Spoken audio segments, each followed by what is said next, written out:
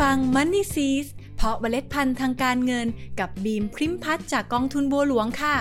ในช่วงนี้เชื่อว่าหลายคนน่าจะสนใจลงทุนในกองทุนรวมกันมากขึ้นเพราะกองทุนรวมเป็นเครื่องมือในการลงทุนที่เข้าถึงง่ายใช้เงินลงทุนเริ่มต้นแค่หลักร้อยก็สามารถเป็นส่วนหนึ่งในพอร์ตการลงทุนที่มีนโยบายดีๆที่น่าสนใจซึ่งปัจจุบันมีให้เลือกมากมายจนนิ้วนับไม่พอและเพราะความมากมายนี่แหละค่ะที่ทำให้นักลงทุนมือใหม่อย่างเราเลือกไม่ถูกวันนี้บีมมีวิธีดีๆมาบอกค่ะสวัสดีค่ะวันนี้บีมมาไขข้อข้องใจของนักลงทุนมือใหม่ที่สนใจลงทุนในกองทุนรวมกันค่ะซึ่งคำถามยอดฮิตของคนคิดเริ่มต้นลงทุนในกองทุนรวมก็คงหนีไม่พ้นคำถามที่ว่าลงทุนในกองทุนรวมอะไรดีแม่เจอคำถามนี้เข้ามาทีไรก็ไปไม่ค่อยจะถูกเหมือนกันนะคะเพราะเมื่อ10 กว่าปีก่อนสมัยที่บีมเริ่มต้นลงทุนใหม่ๆก็ไม่ได้คิดอะไรมากมายซับซ้อนหรอกค่ะเริ่มต้นลงทุนก็เลยเลือกลงทุนกองทุนรวมที่มีความเสี่ยงต่ำเอาไว้ก่อนเอาความเสี่ยงแบบต่ำที่สุดต่ำจนไม่มีโอกาสขาดทุนได้ยิ่งดีดังนั้นกองทุนแรกที่บีมเลือกลงทุนก็คือกองทุนรวมตลาดเงิน Money Market Fund ที่ลงทุนในประเทศค่ะกองทุนรวมตลาดเงินหรือ Money Market Fund คือกองทุนรวมที่มีนโยบายลงทุนในเงินฝากพันธบัตรตราสารหนี้ซึ่งสามารถลงทุนได้ทั้งในและต่างประเทศนะคะโดยตราสารที่ลงทุนจะมีอายุคงเหลือไม่เกิน1 ปีและมีอายุเฉลี่ยของพอร์ตไม่เกิน3 เดือนซึ่งตอนที่บีมเริ่มต้นลงทุนก็ได้เลือกลงทุนกองทุนรวมตลาดเงินที่มีนโยบายลงทุนในประเทศเท่านั้นเพราะต้องยอมรับเลยค่ะว่าตอนนั้นยังเป็นมือใหม่หัดลงทุนไม่แตกฉานเรื่องการลงทุนในกองทุนรวมเลยค่ะรู้แต่เพียงว่าอยากลงทุนเพื่อให้มีโอกาสได้รับผลตอบแทนมากกว่าเงินฝากเท่านั้นเองและเมื่อลงทุนไปสักพักจนเริ่มคุ้นเคยกับการลงทุนในกองทุนรวมบิมก็สนใจที่อยากจะลงทุนเพิ่มเติมในกองทุนอื่นๆให้หลากหลายมากขึ้นบิมก็เหมือนกับทุกคนนั่นแหละค่ะที่อยากลงทุนเพิ่มเติมแต่ก็รู้สึกสับสนไม่รู้ว่าจะเลือกลงทุนในกองทุนรวมไหนดีเพราะต้องบอกว่ากองทุนรวมในปัจจุบันมีให้เลือกมากมายอย่างที่บิมบอกไว้ตอนต้นค่ะว่ามีเยอะจนนิ้วนับไม่พอแต่สุดท้ายบิมก็พบกับทางออก6 ขั้นตอนสำหรับการเลือกลงทุนในกองทุนรวมค่ะแม่ตอนนี้หลายคนน่าจะกำลังมองบนใส่บีมอยู่ใช่ไหมคะทางออกอะไรมีตั้ง6 ขั้นตอนเลยเหรออย่ามองบนใส่บีมเลยนะคะปวดลูกตาเปล่าๆค่ะมาอย่าเพิ่งยอมแพ้เรามาเริ่มกันที่ขั้นตอนที่1กำหนดเป้าหมายให้ชัดเจนทั้งวัตถุประสงค์และระยะเวลาลงทุนค่ะตรงนี้สำคัญมากเลยนะคะเพราะวัยเริ่มต้นทำงานอย่างเรามักลงทุนด้วยเหตุผลกว้างๆว่าอยากมีเงินเก็บอยากให้เงินงอกเงยแต่ไม่ได้กำหนดเป้าหมายให้เฉพาะเจาะจงก็อาจทำให้เราเลือกการลงทุนที่ไม่เหมาะสมได้ยกตัวอย่างให้เห็นภาพเช่นจริงๆแล้วเราอยากมีเงินล้านภายใน10 ปีนี้ค่ะแต่พอเป้าหมายไม่ชัดเจนก็คิดแค่ว่าอยากมีเงินเยอะๆแค่นั้นทำให้เลือกลงทุนที่มีความเสี่ยงต่ำอย่างตราสารหนี้ซึ่งผลตอบแทนไม่สูงและเหมาะกับการลงทุนระยะสั้นรู้ตัวอีกทีผ่านไป10 ปีเงินล้านก็ยังไม่ได้เพราะเลือกกองทุนรวมที่ไม่เหมาะสมค่ะขั้นตอนที่2ก่อนที่จะนำเงินมาลงทุนไม่ว่าจะเป็นการลงทุนในกองทุนรวมหรือลงทุนแบบอื่นๆนะคะจำเป็นต้องมีเงินสำรองฉุกเฉินให้เพียงพอก่อนเพราะขึ้นชื่อว่าการลงทุนแล้วไม่ว่าจะเป็นความเสี่ยงต่ำหรือความเสี่ยงสูงก็ถือว่ามีโอกาสที่ราคาจะผันผวนได้ดังนั้นถ้าไม่มีเงินสำรองฉุกเฉินไว้เวลาเกิดเหตุการณ์ไม่คาดฝันอาจทำให้ต้องขายกองทุนรวมออกมาเพื่อใช้เงินถ้าโชคไม่ดีวันที่ขายคืนกองทุนรวมดันขาดทุนอีกเจ็บซ้ำเจ็บซ้อนทางการเงินเลยนะคะนั่น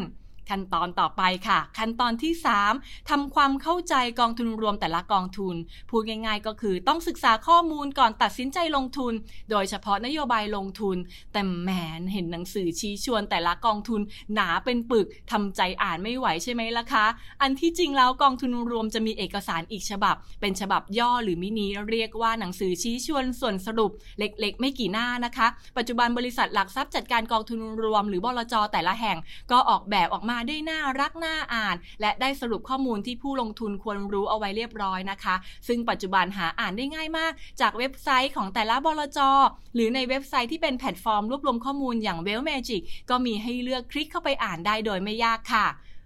อีกประเด็นหนึ่งที่อยากฝากไว้ให้คิดเรื่องการสืบค้นข้อมูลลงทุนในอินเทอร์เน็ตแบบพวกสอบถามในกระทู้ว่ากองทุนนี้ดีไหมกองทุนนั้นดีหรือเปล่านะคะบีมอยากให้อ่านตรงนี้แค่สนุกและมองเห็นมุมมองรวมถึงประสบการณ์ลงทุนที่หลากหลายแตกต่างกันของแต่ละบุคคลเท่านั้นพอนะคะอย่ายึดถือเป็นจริงเป็นจังพอผู้ลงทุนแต่ละคนลงทุนด้วยพื้นฐานความเข้าใจที่แตกต่างกันบางคนลงทุนอย่างมีความรู้ความเข้าใจแต่บางคนก็ลงทุนอย่างเข้าใจผิดก็มีทำให้ความคิดเห็นเกิดแตกต่างกันดังนั้นเราควรเชื่อตัวเองศึกษาเรียนรู้ทำความเข้าใจและทดลองลงทุนด้วยตัวเองอาจจะเริ่มต้นด้วยเงินจำนวนไม่มากก็ได้เพื่อให้มีประสบการณ์ในการลงทุนแบบนี้น่าจะดีกว่าค่ะเอาละค่ะตอนนี้เราผ่านไปแล้ว3ขั้นตอนเริ่มจากขั้นตอนที่1กำหนดเป้าหมายให้ชัดเจนทั้งวัตถุประสงค์และระยะเวลาลงทุนขั้นตอนที่2มีเงินสำรองฉุกเฉินเพียงพอ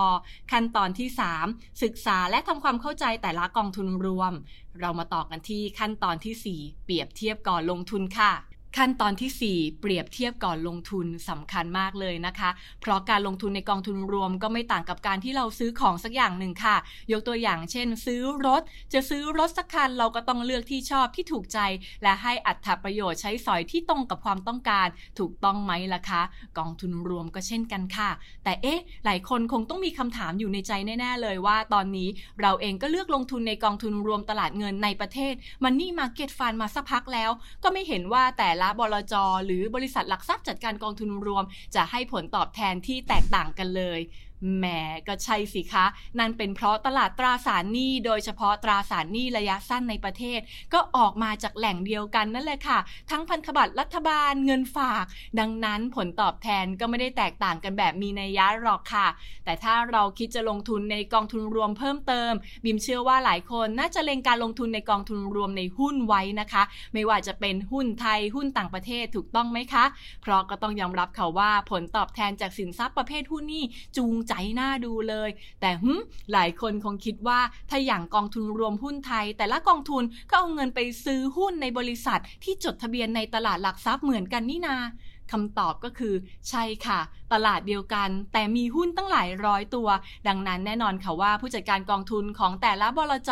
ต้องมีวิธีเลือกหุ้นหรือสไตล์การลงทุนที่ไม่เหมือนกันด้วยเหตุนี้เราในฐานะผู้ลงทุนควรต้องศึกษาข้อมูลกองทุนรวมตามขั้นตอนที่3และคัดเลือกกองทุนรวมที่น่าสนใจนำมาเปรียบเทียบกันแบบบัตรต่อหมัดไม่เอานะคะประเภทกองทุนหุ้นไทยไปเปรียบเทียบกองทุนหุ้นต่างประเทศเพราะมันไม่ใช่ Apple to Apple ไม่ใช่หมวดหมู่เดียวกันเทียบกันไม่ได้นะคะและหลังจากที่เปรียบเทียบนโยบายการลงทุนแล้วก็ขอให้ดูสไตล์การบริหารของผู้จัดการกองทุนด้วยว่าตรงใจกับเราหรือเปล่าลำดับถัดไปก็อาจจะลองพิจารณาเรื่องค่าธรรมเนียมการซื้อขายร่วมด้วยแต่บอกไว้ก่อนนะคะว่าค่าธรรมเนียมซื้อขายถูกหรือแพงไม่ได้หมายความว่ากองทุนรวมนั้นดีหรือไม่ดีแต่เราก็ควรนำมาเป็นข้อมูลในการชั่งน้ำหนักก่อนตัดสินใจร่วมด้วยเพราะบางแห่งค่าธรรมเนียมสูงกว่าที่อื่นนิดหน่อยแต่ผลการดำเนินงานในอดีตดีกว่า